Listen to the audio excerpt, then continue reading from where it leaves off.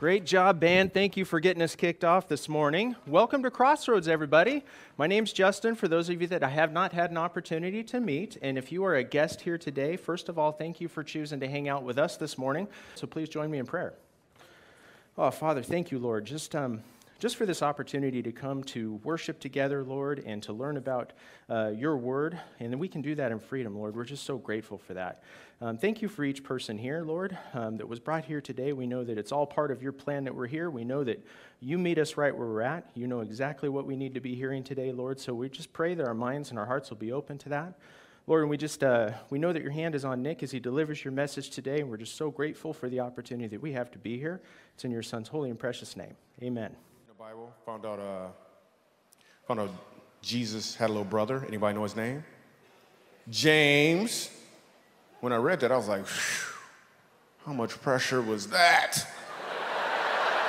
Jesus, your big brother? How many times did you have to hear, why come you can't be more like Jesus, James? Because everybody probably thought that James could do the same thing Jesus could do, but he couldn't. He was just James. He wasn't James Christ. Remember the wedding banquet? Jesus turned water into wine. Everybody was amazed, but they don't tell you about the next banquet. Jesus left early. They started running out of wine. Everybody looked at James. It's like, man, last time this happened, your brother made some wine, dude. You just gonna stand there with your sandals on? You're not gonna... Can you make some Kool-Aid or something? Man, you're not gonna do anything.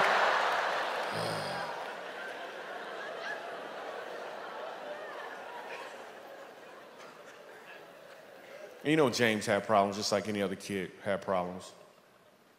He would try to follow his big brother around. So everywhere Jesus went, James followed him. That's what little brothers do. So if Jesus went there, so did James. I bet one time, James almost drowned.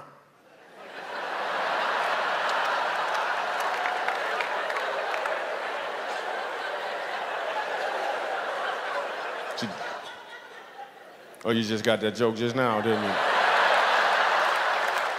Jesus walked on water, and James tried to just went.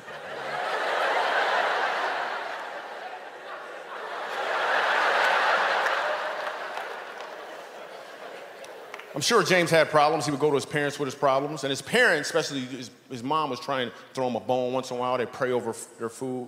They're like, Lord, we just thank you for this food in James' name.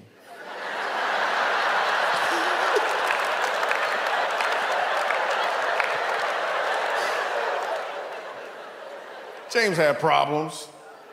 He would go to his parents with his problems, and you know what they would say? He'd be like, well, what would Jesus do, Then they gave him a bracelet. And then he started selling those bracelets, Made some money selling bracelets. What would be cool is a what would James do bracelet, right? Same initials, different meaning. Completely different meaning. You driving down the street, you get cut off in traffic.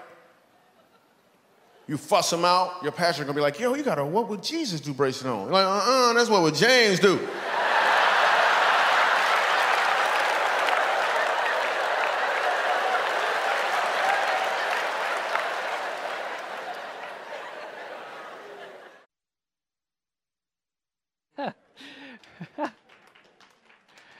Good morning, everybody. How are y'all today? Good. How do you follow that, huh? I don't really know. I'm trying to figure that one out. No, sorry about that video, but if I didn't play it today, they were going to play it next week, so I might as well get credit. So thank you guys. That was fun. What do you say to that? Being a family is neat and special. It's a treat. It's a challenge. You grow up together. You're with your parents a lot in the middle of the night, in the middle of the day. All never stops.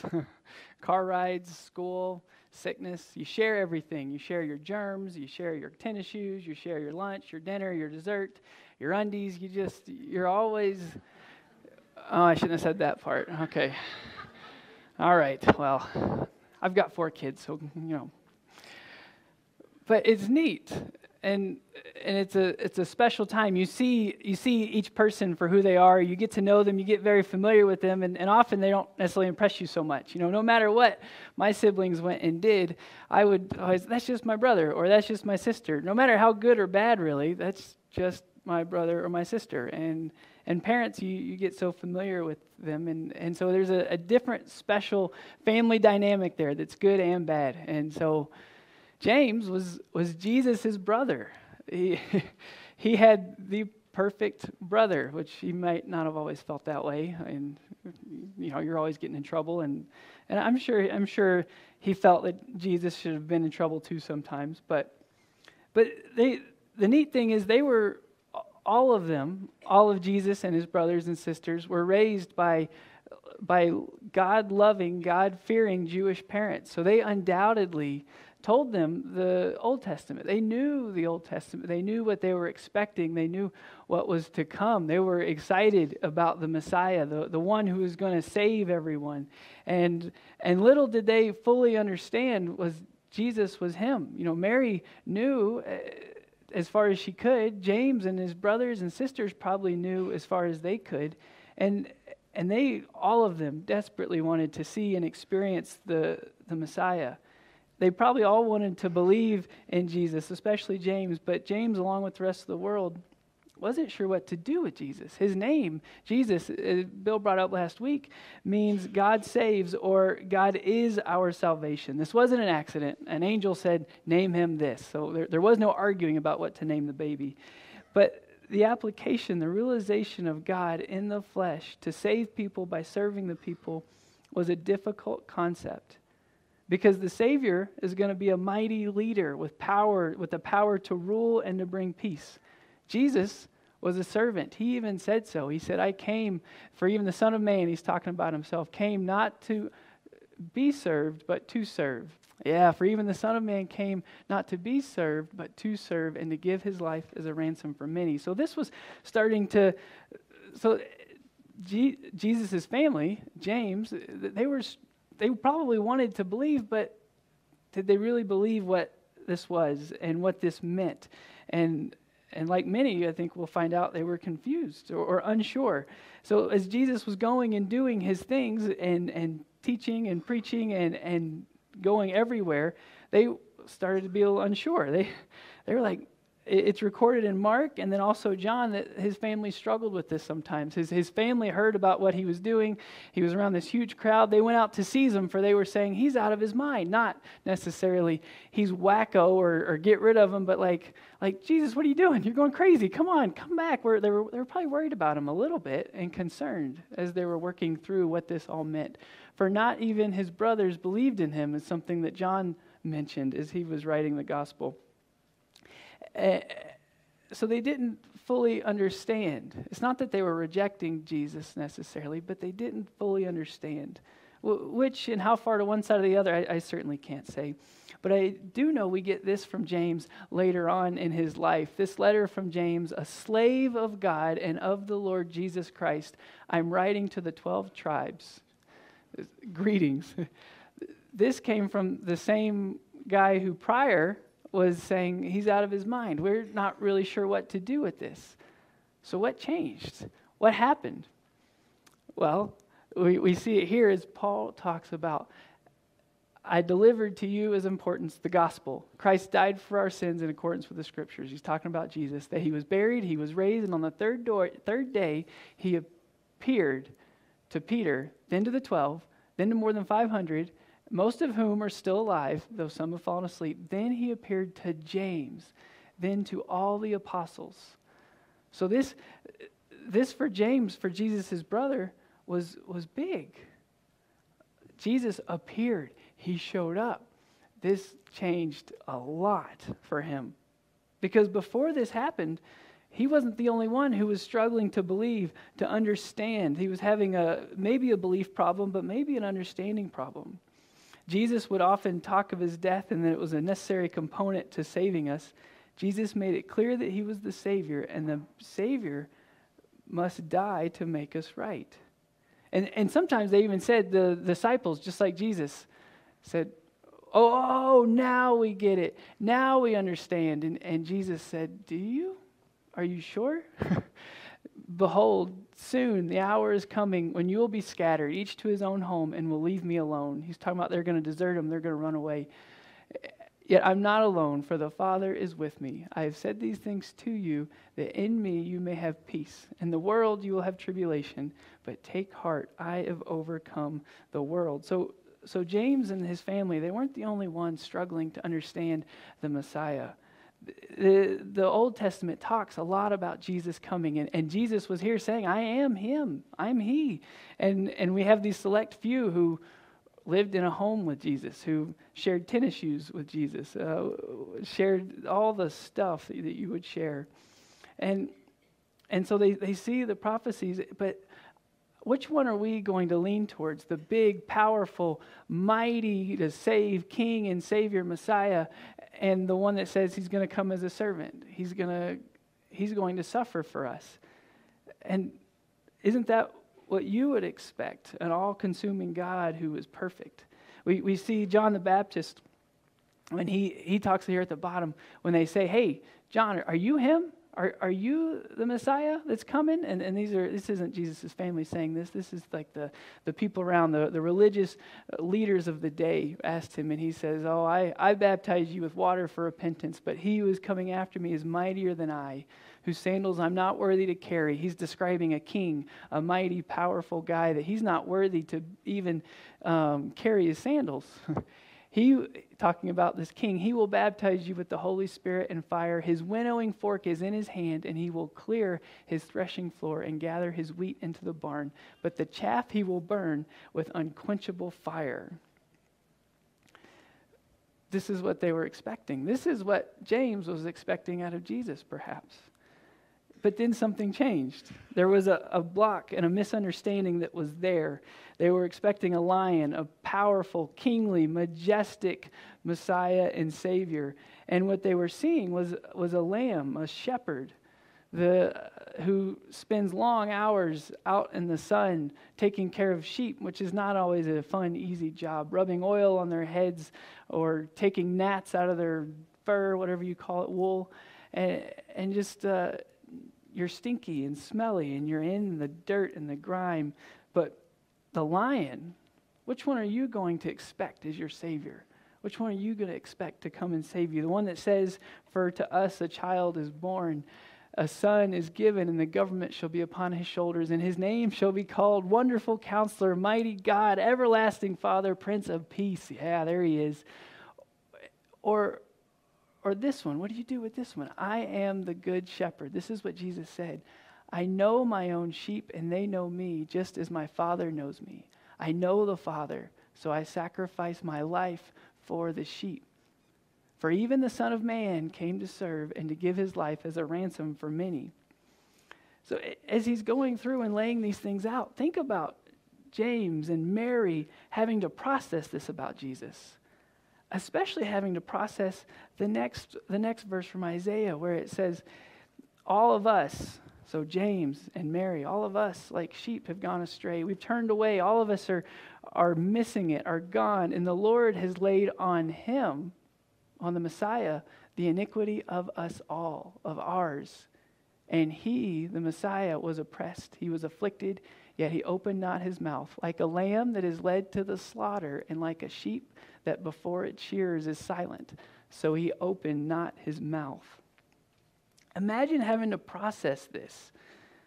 Because to us, that's the end of the Savior. That's the end of the Messiah. To our understanding, that's where it would stop. And during Jesus' life, the disciples, and probably James and Mary, would run from the talk of Jesus on the cross. They would keep Jesus from the cross if they could. James was Jesus' brother, and he probably also wanted to protect Jesus. They loved him. They were his family. They were his blood. This was a big deal. So what are the things, and let's go to us for a moment. What are the things we are protecting, that we want to protect? Our kids, of course. Our money, our lifestyle, our success, our comforts, our freedoms. What are those things that we're maybe trying to protect, that maybe are keeping us from processing and understanding the gospel, the good news. But back to Jesus, Messiah or not, Jesus was their friend and James's brother. Jesus was always on the move. He often spent time with people who were outcast, big sinners, sick, dying, handicapped. The religious people of the day were like, Jesus, who are you to be hanging out with these people, these scum, they would call them.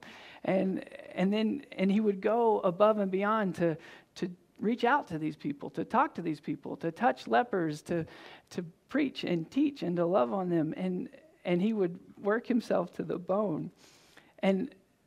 And so, of course, they were concerned, especially with some of the things Jesus would come out with when he would say things like, God blesses those whose hearts are pure, for they will see God. But I, this is Jesus speaking, say if you are even angry with someone, you are subject to judgment.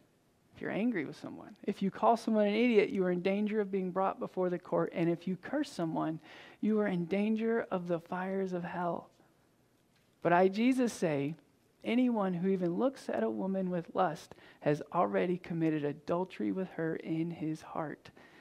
So Jesus' family is watching him do these things. They're concerned. They're hearing him say these things, and they're like, man, Jesus, what are you talking about? They're working through this. And James had these things going on in his heart. He said, wait a minute, my heart is also there. So by Jesus' words, James himself was no different than the common sinner, no different than the big sinners that Jesus was spending time with. And the big sinners that would hide and not want to come out and not want to be seen by the public, this was the big equalizer. So the two things that these guys were battling and struggling, and it's neat to go down this path because we often want to give James a hard time. Like, James, you were his brother. Why were you doubting him? But I think I hope we can see that we could relate. We can see this. So two things so far. Jesus, as he came, didn't fit their picture of a strong leader. He came as a servant, one who serves another person above himself. He didn't fit their picture of the king, of the Messiah. And if he was coming as the Messiah right then and there to wipe out sin, they were part of it. They had that sin. So there was some confusion. There had to be. But then the breakthrough. Jesus died and came back to life. And this changed James. James saw this. Jesus appeared specifically to James for a reason, for a purpose. And this is exciting because when Jesus appeared to James after Easter, it seems that everything changed.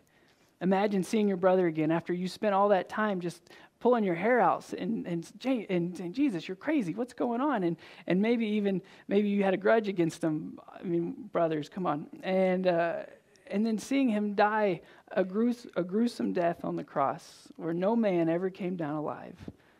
Imagine at that moment realizing that you were wrong about him the whole time, realizing the power that he had, but also the love that he had to be right there, right in front of you, came to appear to you specifically, like, hey, brother, look at me, I'm alive. I love you. And look at what I did. So James could live. This changed everything for James. Now he could actually say, oh, now I get it, like the disciples did, and actually get it, and actually understand. The religion that James was fighting so hard to keep now came alive in Jesus, which means God is salvation. James's life came alive in watching Jesus' life, a real life lived perfectly. Growing up, he saw Jesus in conflict. He saw Jesus in sadness and trouble and joy and excitement. He probably saw Jesus bullied, and he saw Jesus persevere through hard stuff. Everything you go through, everything you have gone through, James watched the Savior of the world go through it perfectly.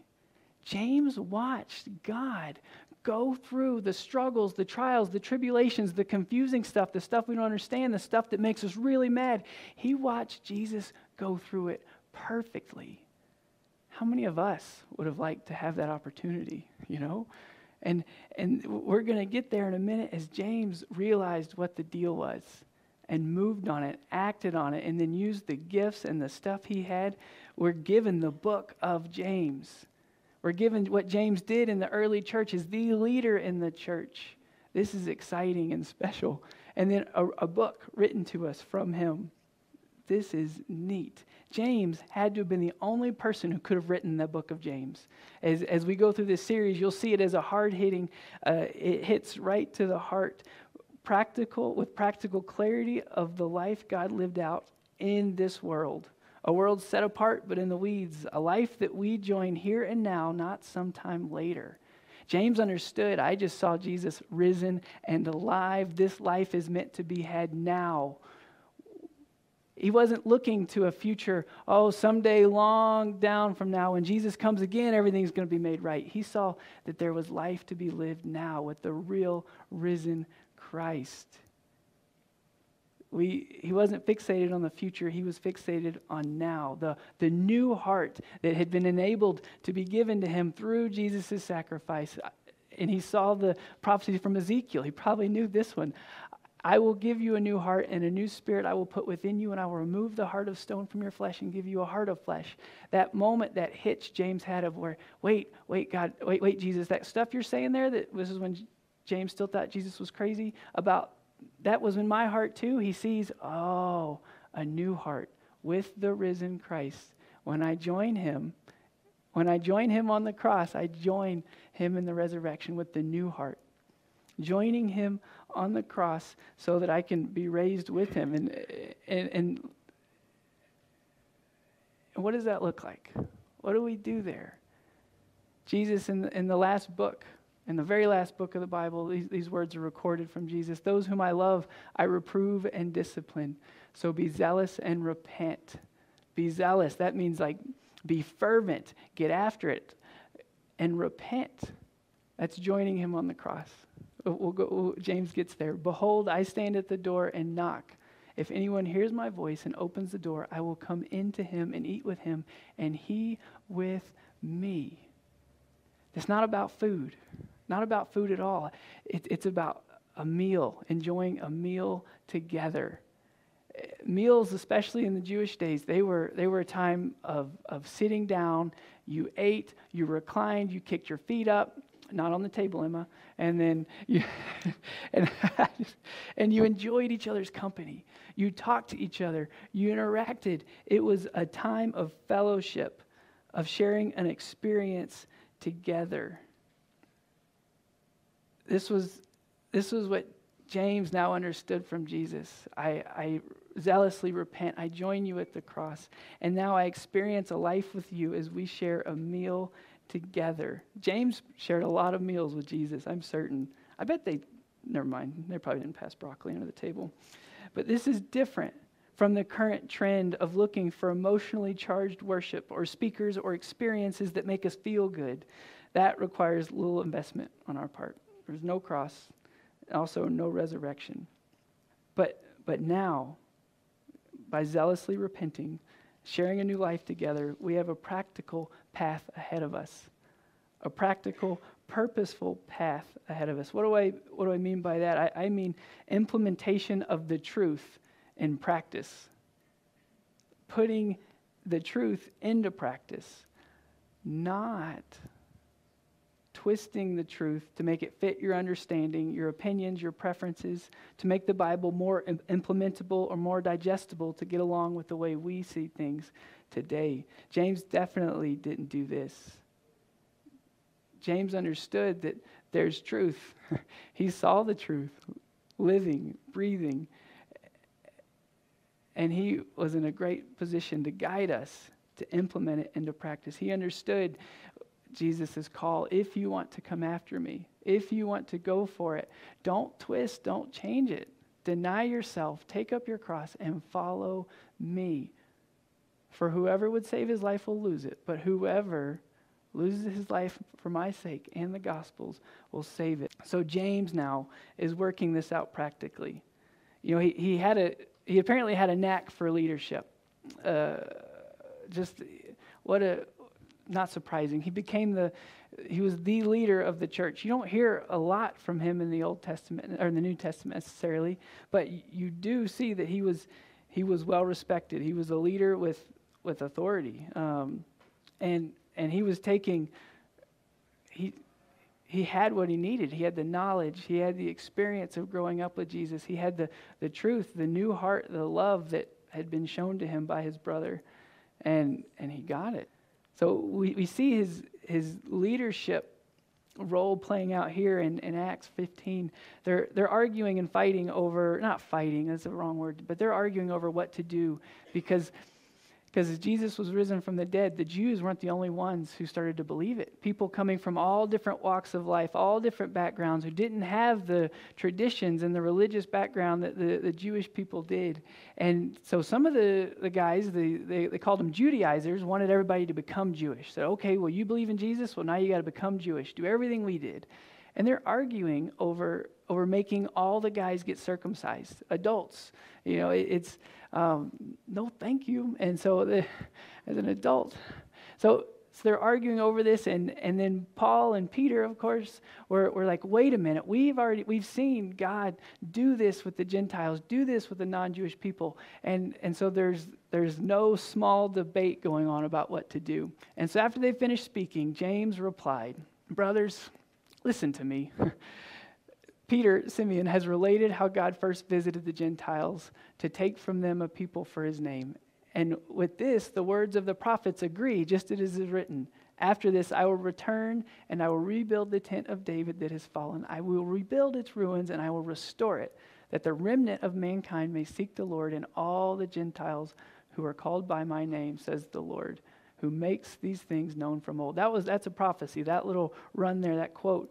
James is saying, yep, we hear you saying this happened, and that fits exactly with what we know should happen. Therefore, my judgment is that we should not trouble those of the Gentiles who turn to God, but we should write to them to abstain from the things polluted by idols.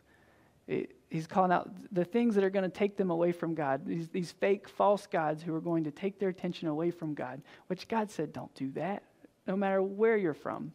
And from sexual immorality, and from what has been strangled, and from blood. For from ancient generations Moses has had in every city those who proclaim him, for he is read every Sabbath in the synagogues. There's not enough history there to know this, I don't think, but he didn't take either person's side.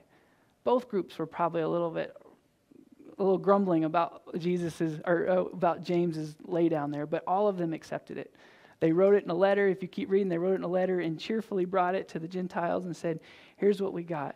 But look at what James did. He understood the situation. He said, stay away from fake gods. Stay away from sexual morality. Honoring the Old Testament towards a deeper understanding and pursuit of Jesus. Because here, James recognized that the bond is about the bond with the risen Jesus, not about being more Jewish. And he wanted to encourage them, to lead them and guide them to get through all the stuff in the world and be more tightly bound with God. Not human nonsense, opinions, or feelings. He wanted to enable them to be real in their belief. So James was a leader with big-time authority. That was his role. He had been prepared in it since birth. And as a leader in the church, with authority, he writes the book of James. And he starts out modeling what Jesus did. James, a servant of Christ. He says, this is written to you from James, a servant of God, of the Lord Jesus Christ. He doesn't say James, Jesus' brother. It's not like, hey, I'm Jesus' brother. Listen to me. No, I am a servant of God and of the Lord Jesus Christ. This is neat because he's picking up what Jesus modeled as a leader. He's picking up what he is to do as a leader, to serve. And so we get this book of James that's now telling us about living out the power of God, which is not like we expect. not like James expected until he saw. We're now in the weeds, one step at a time. Our life now, it's not necessarily about us. It's basically let God have his full effect on your lives. There's a huge verse out of Philippians about it's not about you anymore, but about God. And it can be hard to make this practical. You can read this, see the heart behind it, and know that this is true and awesome, and just be in awe of God and Jesus and who he is, and then want to jump on, want to give him your heart and to follow his ways. Let each of you look not to his own interest, but also to the interest of others. Have this mind among yourselves, which is yours in Christ Jesus, who, even though he was God, he didn't count equality with God as a thing to be grasped, but he emptied himself by taking the form of a servant, being born in the likeness of men, and being found in human form, he humbled himself by being obedient to the point of death, even death on a cross. And then at the bottom, to the glory of God the Father. So he's pulling from that is our lives should not be about us anymore, but now they reflect the risen Christ. So, and James wrote how to do this. And as a church, we're going to start going through this series, and it's going to be, it's neat, because this book, it's not a self-help book to make you better. It is direction from a godly leader with authority to encourage you to glorify God and show the risen Jesus to the world. People don't know what to do with that. We don't know how to implement this into practice. This is neat. And this is exciting. And the words are clear in this book, in the book of James. What he's telling us and guiding us to do is clear, which is good for me, because I am very thick-headed. Kelsey's not here, but she would have said amen.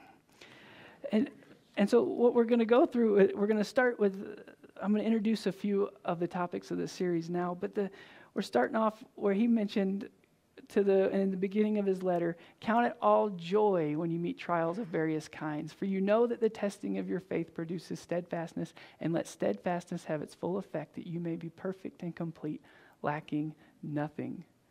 So count it all joy when you meet these trials. He's basically saying, as you go through the hard stuff, as you go through the struggles, the trials, and you're suffering, you're starting to see some of the things that you were protecting from the cross. That may be getting in you're not letting God have his way with you in those things. Because as we go through the hard stuff, as we go through the trials and the tribulations and lose stuff we don't want to lose, whether we had the option or not, or having to give something up because we know we have to and we're struggling to get through. As we go through those, we start to identify, hey, that's something that's not God-like. That's not me being bound to Christ. That's not reflecting his life. So now we have the choice, the option to get rid of it or not. It's an opportunity, because as we follow Jesus to the cross in these areas, we can get to this place where whether we've got a lot or a little, it just doesn't matter. Because whatever gain we have, we can count it all as loss. And every loss we have, it's okay because of the surpassing worth of knowing Christ. For his sake, we've suffered loss, and good, get rid of it. It's not worth it. So that we may know him and the power of his resurrection and may share his sufferings, becoming like him in his death. This is neat. Doesn't sound like it, but when you realize how powerful it is when you do this. We mentioned that it's not always that impressive. Like, that's it? That's what you want me to do? You want me to suffer well? Really? We're not always as impressed as James wasn't always as impressed with Jesus' life. And going on, if you were a believer, you are a doer. You want to do these things. You want to follow your faith. And belief in God, the word, it's a Greek word, is pisteuo. You can think of it a pistol or whatever. I always think of an impeller. But it's a belief that impels you to do something. The conviction and trust to which a man is impelled by a certain inner and higher prerogative and law of his soul. What it's saying is, you will follow your heart. Where is your heart at? Because hearing and doing, you're doing things because of what you believe, whatever God wants as a servant of God. The demons, they also believe in God, and it impels them to do something too. They shudder. They're scared. You believe that God is one, good for you. Even the demons believe that, and they shudder. A guy who looks at himself and goes away and at once forgets what he was like is like someone who says they believe in God but doesn't do anything about it. But the one who looks into the perfect law, the law of liberty, and perseveres, being no hearer who forgets, but a doer who acts, he will be blessed in his doing. Because a hearer, an understander, but not an actor, they experience nothing unless they go and do it. They go away and they forget all about God. They might read some great stuff and, wow, that's good stuff. Put it down and go away and do their own thing. If you believe in God, you will do something about it. It will cause you to move. It will impel you to get out of the way. If you believe you're going to get hit by a bus, you're going to move out of the way. It's true. That's really neat. So what do you do? What am I supposed to do then? So I hear you, okay, excited about the hard stuff. Be joyful about getting close to God and stripping away the things that aren't from God. Okay, and then I do stuff. What do I do? How do I go about doing these things? How do I decide? Here we are. We've been in the world for so long. We were born in the world. We were born sinners. Somebody said amen, I think. That was good. We are. I got plenty of proof if you need to come over. And we've spent our days using the wisdom of the world, using our wisdom of doing this or doing that, or trying to fit in high school and middle school and elementary school, and fitting in at home sometimes. Wherever we are looking at the world's standards and trying to find our niche and spot. And why wouldn't we do that? But not anymore. Because if we start doing that, we're trying to do what the world wants and what God wants. But he's telling us that goes directly against God's wisdom. Because he warns us. This is a warning so that we're not like, well, maybe we can have a little bit of both. He doesn't want you to be fooled or convinced otherwise. He says, don't you know that friendship with the world is enmity with God? So whoever wishes to be a friend of the world makes himself an enemy of God. That seems harsh. That hurts. What do you mean? This is James. He knows what he's talking about. He says he knows this. He saw Jesus show up to him. He saw what Jesus did. He yearns jealously over the Spirit that he has made to dwell in us. He says, don't you know that? But he gives more grace. Therefore it says, God opposes the proud but gives grace to the humble. Submit yourselves to God then. Resist the devil and he will flee from you. This is great news. Resist the devil. Desire God's wisdom and not the world's wisdom. And you're not going to be left alone. If you're seeking and pursuing God through the tribulations, doing stuff, making mistakes because it wasn't supposed to do that, looking for God's wisdom, you're seeking God out. He will open the door, come in and have a meal with you, and you will be experiencing, you will be living with the risen Christ when you do this because of what he does, because of his power, because of his greatness. So seek these things out, draw near to God, and he will draw near to you. Because we're powerless to do this on our own. It has to be God done. So our job, our goal is to pursue and seek God out, as James helps lay out for us. Now this is exciting. And it brings results. Doing these things, God-powered things, they bring results. Our faith in God, our perseverance in that faith that produces actions, also produces holy fruit. It's not always fruitful as we might consider it. You might be trading something that the world says is amazing and great and wonderful, and you need it, you deserve this, and we might trade something like that for the wisdom of God, for something different, and nobody else will see it. Nobody else might realize the fruit.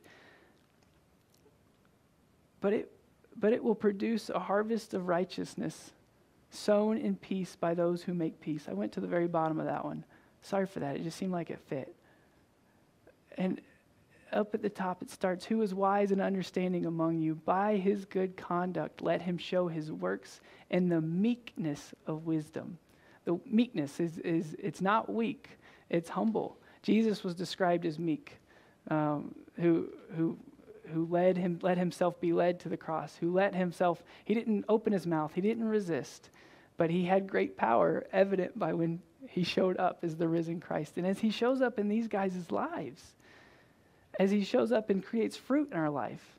So what's the fruit? Is it an apple? Is it a pear? Is it a banana? Is it doing good deeds for anybody on the street? Or is it doing good deeds at work, at home? Where is it? And I don't know what kind of fruit it is. It's from God and not you. And it is a testimony to the world that Jesus is real and active. Your fruit is going to be something God done, God provided, God produced in you. And look at where your feet at. That's where you're meant to be used to produce godly fruit. Way neat stuff. And the last one, the last part of the series that I'll introduce, not the last part of the series, but the last part I'll introduce today, as we're running out of time, is showing no partiality. James takes a moment to remind us that sin is the great equalizer. My sin, your sin, anybody's sin, all of it has put us against the wrath of God.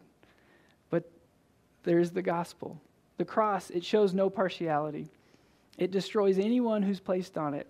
The gospel also shows no partiality. God's grace is freely given to anyone who would seek out God. We have no right to show a preference for another, but to humbly go forward, showing the gospel to all. Francis of Assisi said, share the gospel always. Use words only when necessary. To anyone, to everyone. Nobody's means you can be off the gospel. It's not like, I don't need to show the gospel to that guy.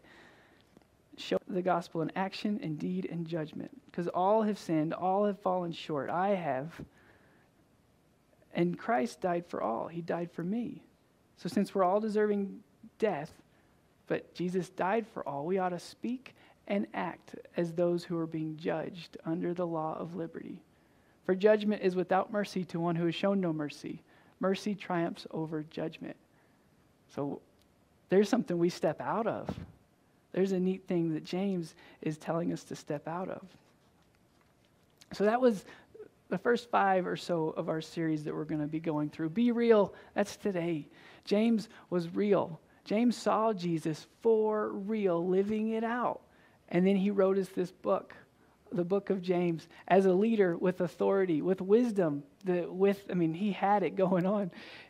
And the things he wrote to us: suffer well, worldly versus godly wisdom, holy fruit, inclusive, and just do it. Get out there and do it. This is going to be fun and exciting, so I hope you stick with it. But the thing that I hope that we can take beyond this is it's an everyday thing. James leads us to take our hearts out of the world, to take Jesus out of our pocket, and to put the world away. This can be practically done in real situations with real direction. This is, whoa. Jesus is the best example of a leader. He's got power, he guides, and he leads James. And James leads us to live our lives out practically to the glory of God. This can actually be done by Jesus' way, not our own. Whoa. This is neat. So I hope you enjoy as much as I do. Yes, thank you. Let's pray. Father and God in heaven, you're here doing what you're doing with great power and great love and great mercy. And you don't leave us uncertain and unknowing. You make the path clear. Let us be willing to follow you wherever you may go and look for your life, the life you have for us, the moves you have for us. And let us see the risen Christ there so that all may see and know and glorify you as God. Wow, we thank you so much, God. You were so great and so amazing. Amen.